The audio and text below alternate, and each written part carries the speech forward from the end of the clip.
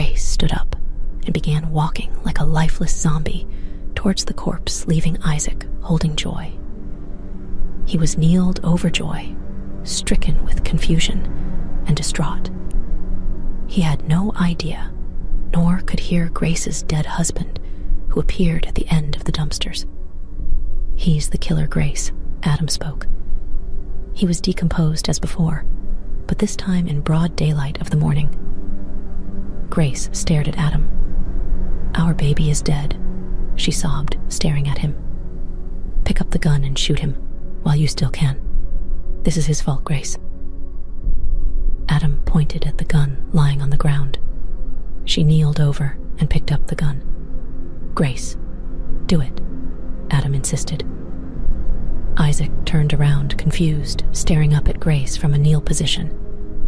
"He is the killer. He's ended so many lives, and now Joy is gone." Adam directed her. Grace needed someone to pay. Her whole life had ended, and she knew this time it was not a dream. She pointed the gun at Isaac. The stranger knew something was wrong, but could not see what she saw as he stood up. He knew she wanted to kill him, and he felt responsible. He felt guilty for the death of Joy and was ready to die, so he decided not to beg or plead for his life. Her hands trembled as she held the gun. "I understand, Grace. I have wronged you. I must be punished. Go ahead." Isaac held out his bloody hands. "Kill him, Grace. Kill him now." Adam's tone grew sharp. She dropped the gun and fell to her knees. "I've had enough death in my life," she whispered. "Grace, pick up the gun. If you don't kill him, the whole world dies. He's the reason everything and everyone dies." Adam began to fade away like a ghost. She closed her eyes and whispered, "The world is already dead to me, Adam." After a long moment, she could hear sirens. The police only come after someone dies or is killed, she remembered. When she opened her eyes, she was shocked to see Joy attempting to sit up. "Joy!" Grace exclaimed loudly and rushed to her. She picked her daughter up and carried her quickly up to the apartment to wash her and process what was happening. They would miss the police by mere seconds. Grace couldn't believe it, but it seemed as though her daughter, although a bloody mess, was fine. Grace gasped when she watched her daughter's bullet wound began to heal right before her eyes. "Oh my God, how is this happening?" Grace watched in awe. Joy looked her mother in the eyes. "Mom, where is Isaac?" the child asked.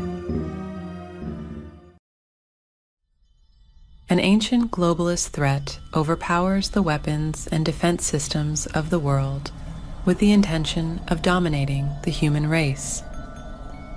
The military and political scientists create a technological sentient AI abomination in hopes it can defeat the ongoing threat.